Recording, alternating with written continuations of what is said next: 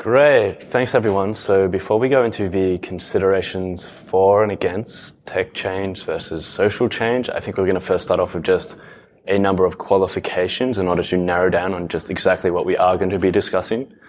So the first thing is, for technological development, we're just going to be constrained to food tech, so particularly plant-based alternatives and clean meat. I know there's other things we could consider, so things like virtual reality, or we could get a lot more speculative about things like, artificial intelligence or potentially gene editing, but we're just really not going to go into those things. So it's just focused on food tech, plant-based foods, and clean meat.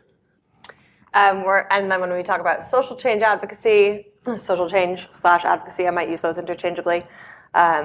We're talking about the things that the animal advocacy community right now thinks are priorities. So things like strong corporate or legislative reforms, things like personhood initiatives to get basic rights for some species, for some individuals of non-human species, and possibly also work that affects society's attitudes towards farmed animals, towards animal farming, and towards animal farming alternatives.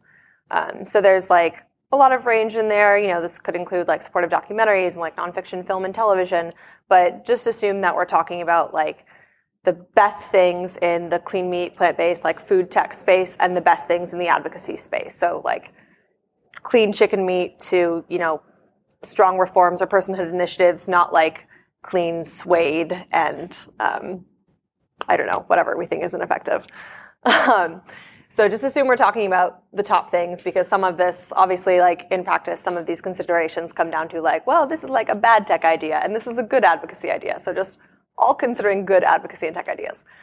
So we're also, I just made that qualification.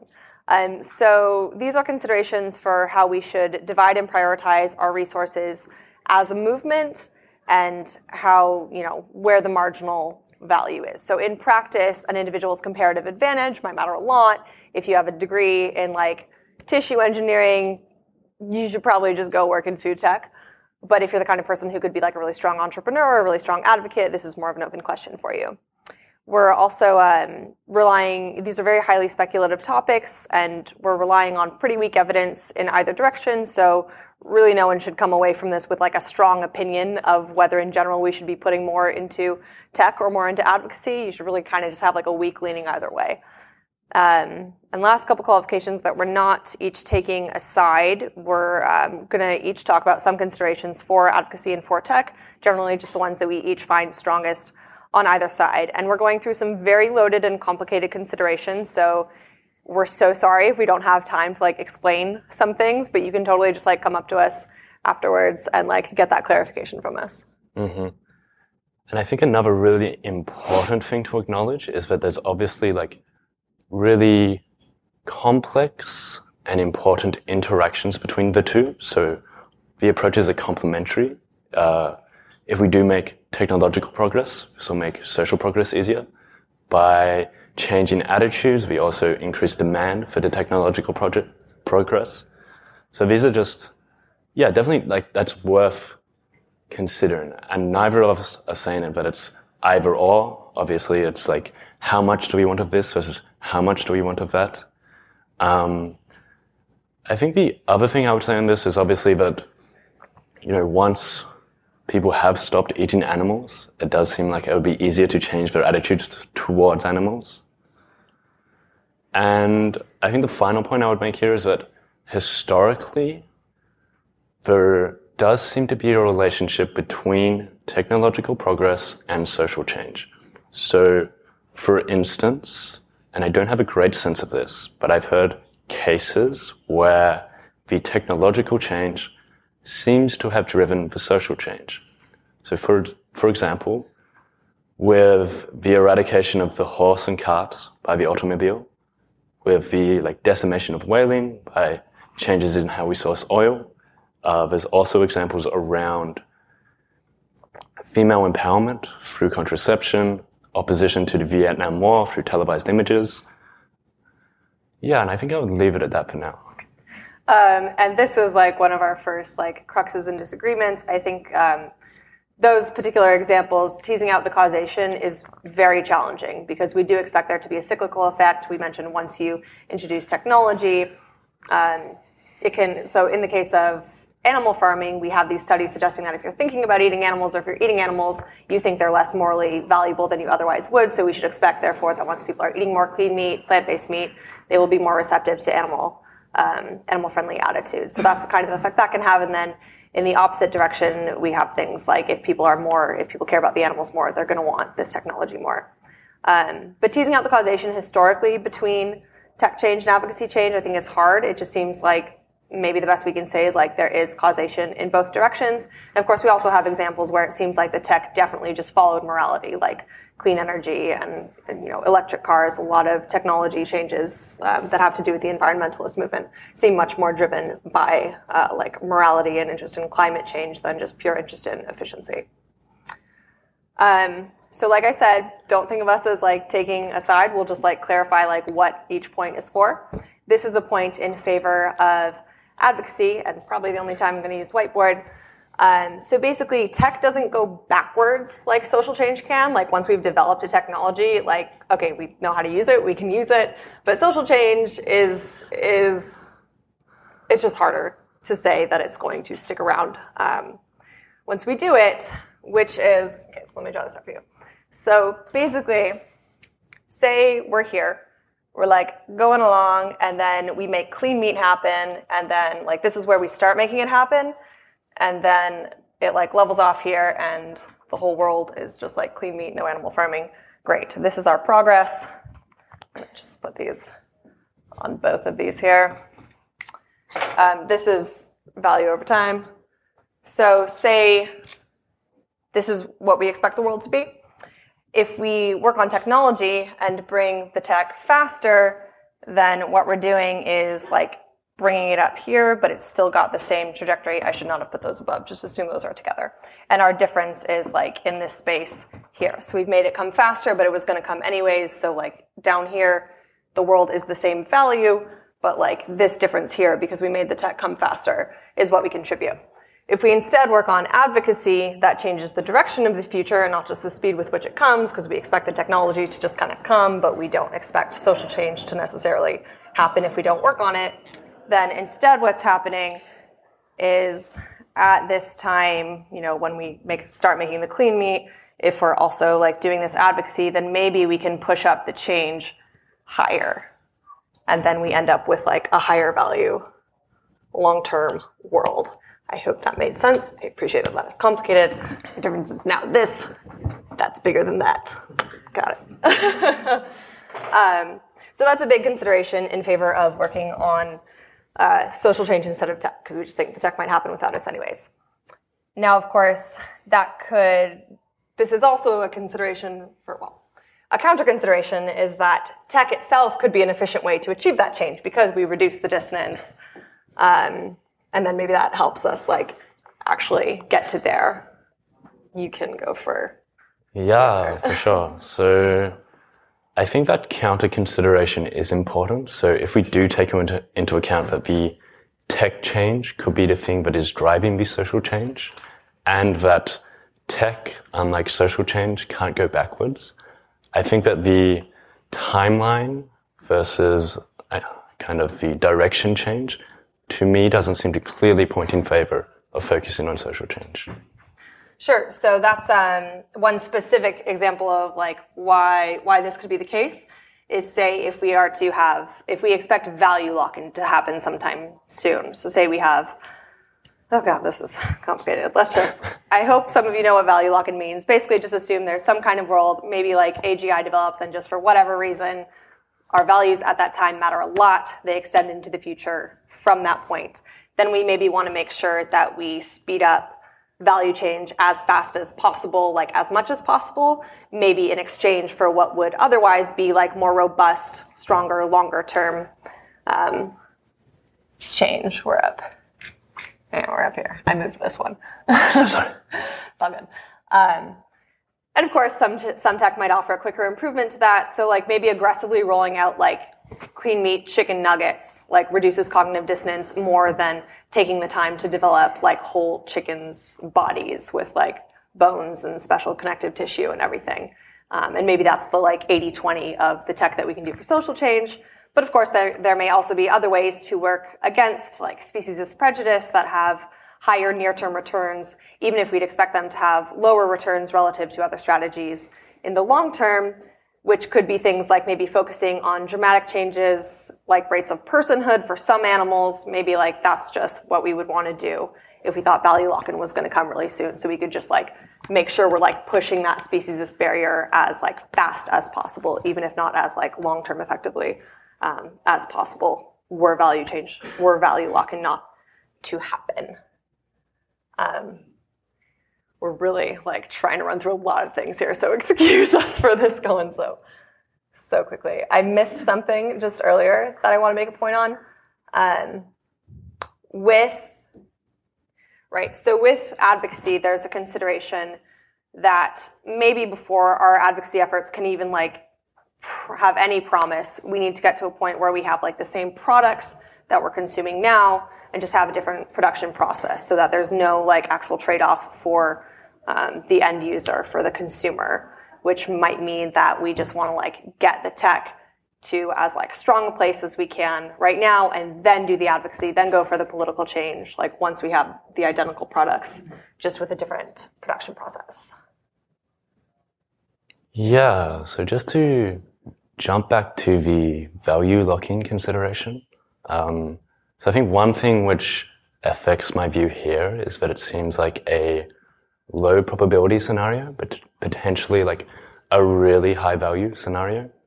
I think the other thing which I would be wary of there is potentially if we are trying to advance social change really quickly and perhaps using like more aggressive tactics, or whether that would be, attempting to achieve personhood for certain non-human animals.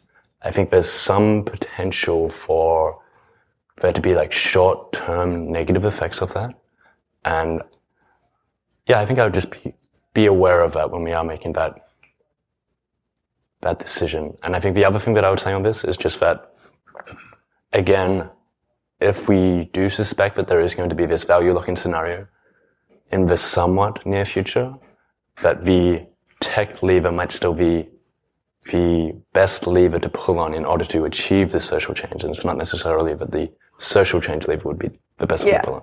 Yeah, so we want to make those chicken nuggets and reduce that dissonance or something like that. Mm-hmm. Yeah, so I think, this is another consideration which informs my opinion on this, would be that in general, I think that the comparative advantage of advocates is going to be doing advocacy, which requires this care and empathy for animals. For tech change, I think we're generally just going to be more replaceable there. We'll be able to have, scientists or other people who don't necessarily care about animals, but they are motivated by profits and that sort of thing. They could potentially work on those things, whereas for us, if we do care about animals, our comparative advantage seems to be in an area which would require that care. And of course, that could also mean that we would see very high returns by like starting tech projects, because maybe we're the most motivated in starting them, but then like investors and consumers can go like take it from us once we've started it. This same consideration is also a general argument for the relative tractability of tech development. It's like maybe we're more replaceable, but maybe it's also more tractable.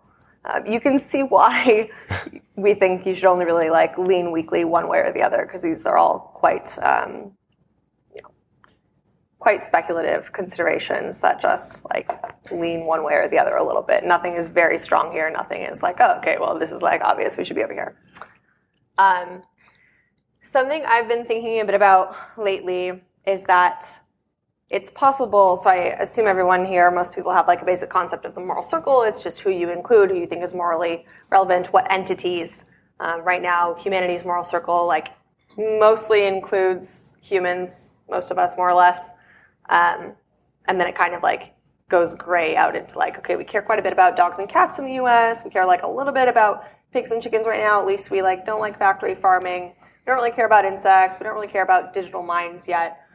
So they're further away from the moral circle.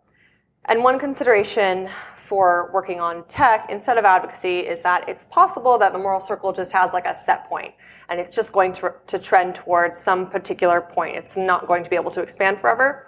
if there is a set point, it's probably focused around like powerful beings, and it's probably, if there is such a set point, it's likely to be a place where those who are included are those who like you can get a lot out of, and those who are excluded are the ones who are a burden to take care for, who don't really give you anything in return, who you just have to care for, like children who are just always going to be children, aren't going to be end up like having productive, aren't going to end up being like productive to your society and the things that you want out of your life. And that will probably mean, that maybe our moral circle stops at humans, or it's just like a lot harder to get past humans because humans of different like ethnicities having reduced racism means like lower conflict, and that's like great for us. But like maybe just including chickens is like not necessarily great for us, it's great for the chickens. So that would be then a reason just for thinking that the advocacy is less tractable, and therefore we want to work more on the tech. Yeah, so that's a really interesting point on this potential set point to a moral circle expansion. I think that for me, there seems to be just like a large amount of uncertainty and like speculation involved in whether there is a set point, if there is a set point, where that set point is. So I find that for me, that is not one of the most considerations which is like most informing my opinion here. Obviously it's definitely a consideration. We should definitely take that into account. But I think that's something that I find more informative is that for clean meats, I think there are significant questions around whether we can achieve cost competitiveness with the farmed animal products. So there's been one report from the Open Philanthropy Project. There's also been a paper published on this by Vanderwill and Tramper in 2014. And the basic thesis here is that, so with clean meats, you need a growth medium for the cells to proliferate, and the minimum costs of the growth medium currently are such that clean meat just can't become cost competitive. So I think at the minimum costs, we're looking at something like $8 per kilogram. And factory farmed animal products are just like, they're literally a fraction of that right now. But on the other hand, there are, proponents or companies working in this area. So for example, Hampton Creek reported that they would have clean meat in restaurants by 2018. Another group recently reported that by the end of 2018, the prices would be at $8 per kilogram. And yeah, I think I'll do that. So this is going to get at, like, I think a major crux on some of these considerations. But basically, clean meat should necessarily become cheaper than animal meat in the long term because it necessarily involves like less energy in terms of like the physical constraints of the universe. If you're growing an entire individual, you have to develop their like brain and their immune system. I mean, we might need some kind of immune system for clean meat, but we don't need like to create like a sentient, intelligent brain. We can just like skip that part. We can skip the skeleton. So that's like a lot of processes that just like don't need to be part of clean meat process. So like theoretically, given enough technological advancement, like the physical constraints of the universe suggest that like this is like what should happen eventually. Maybe that's in like 100 years, maybe it's 1,000 years, but it should happen eventually, which gets us to the crux here, which is that if you discount your uncertain impacts a lot, like however far away they are, if they're farther into the future, if they're further away in space, if you think your uncertain impacts are things you should just like discount basically like down to zero or somewhere close to that, then you may be more interested just in the next like few decades. And because of that, you, that can go different ways on some of these considerations. But for this particular consideration, it might mean that you want to work on the advocacy and not the tech because you don't think the tech is going to come in the next few decades. But if you are more interested in the very long term and you're like willing to take, you don't discount that the uncertainty of 1,000 years from now, of the impacts that you can make 1,000 years from now, then you may be more interested in pursuing the technology because you think it's going to happen at least sometime in that time. And that goes for a few of the other considerations here. So like log that if that's like something that if you like regularly either go towards the near-term stuff or the far-term stuff, that could like make the decision much more clear for you which way you should go, one or the other. We have a couple other considerations. May not have time for questions, but let's try to get through this quickly so we can do one or two. Okay. One other consideration for advocacy is that many existing animal product replacements are very high quality, and yet only a small part of the population is vegan, and our like animal product consumption continues to rise.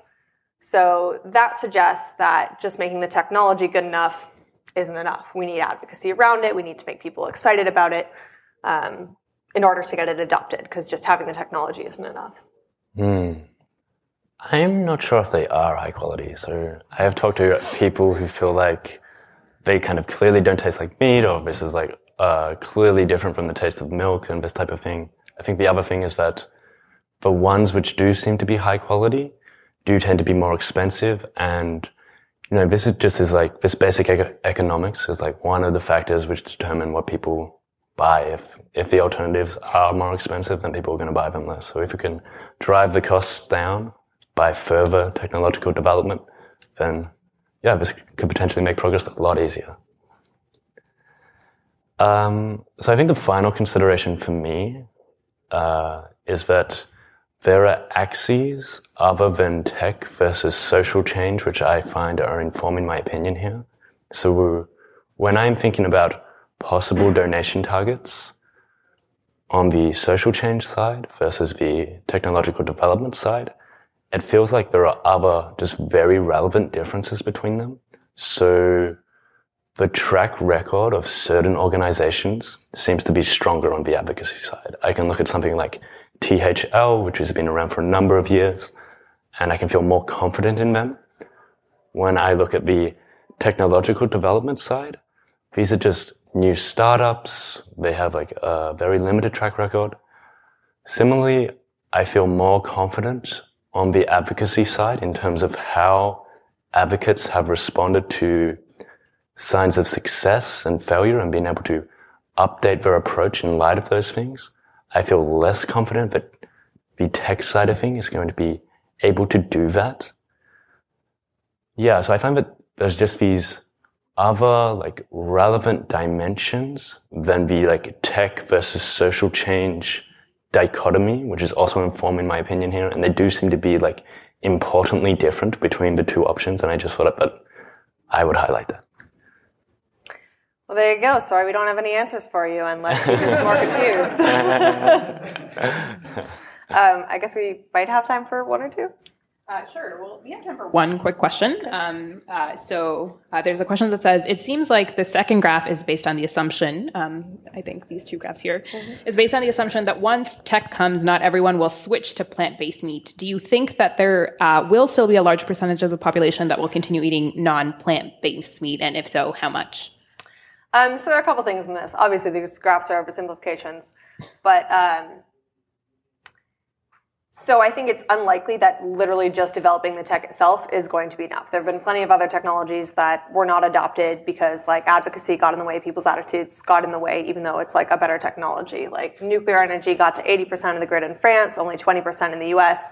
We don't want the same kind of thing to happen to clean meat. We don't want clean meat to be like banned like GMOs are because people are just like more afraid of like, cell-based meat than they are of factory farms.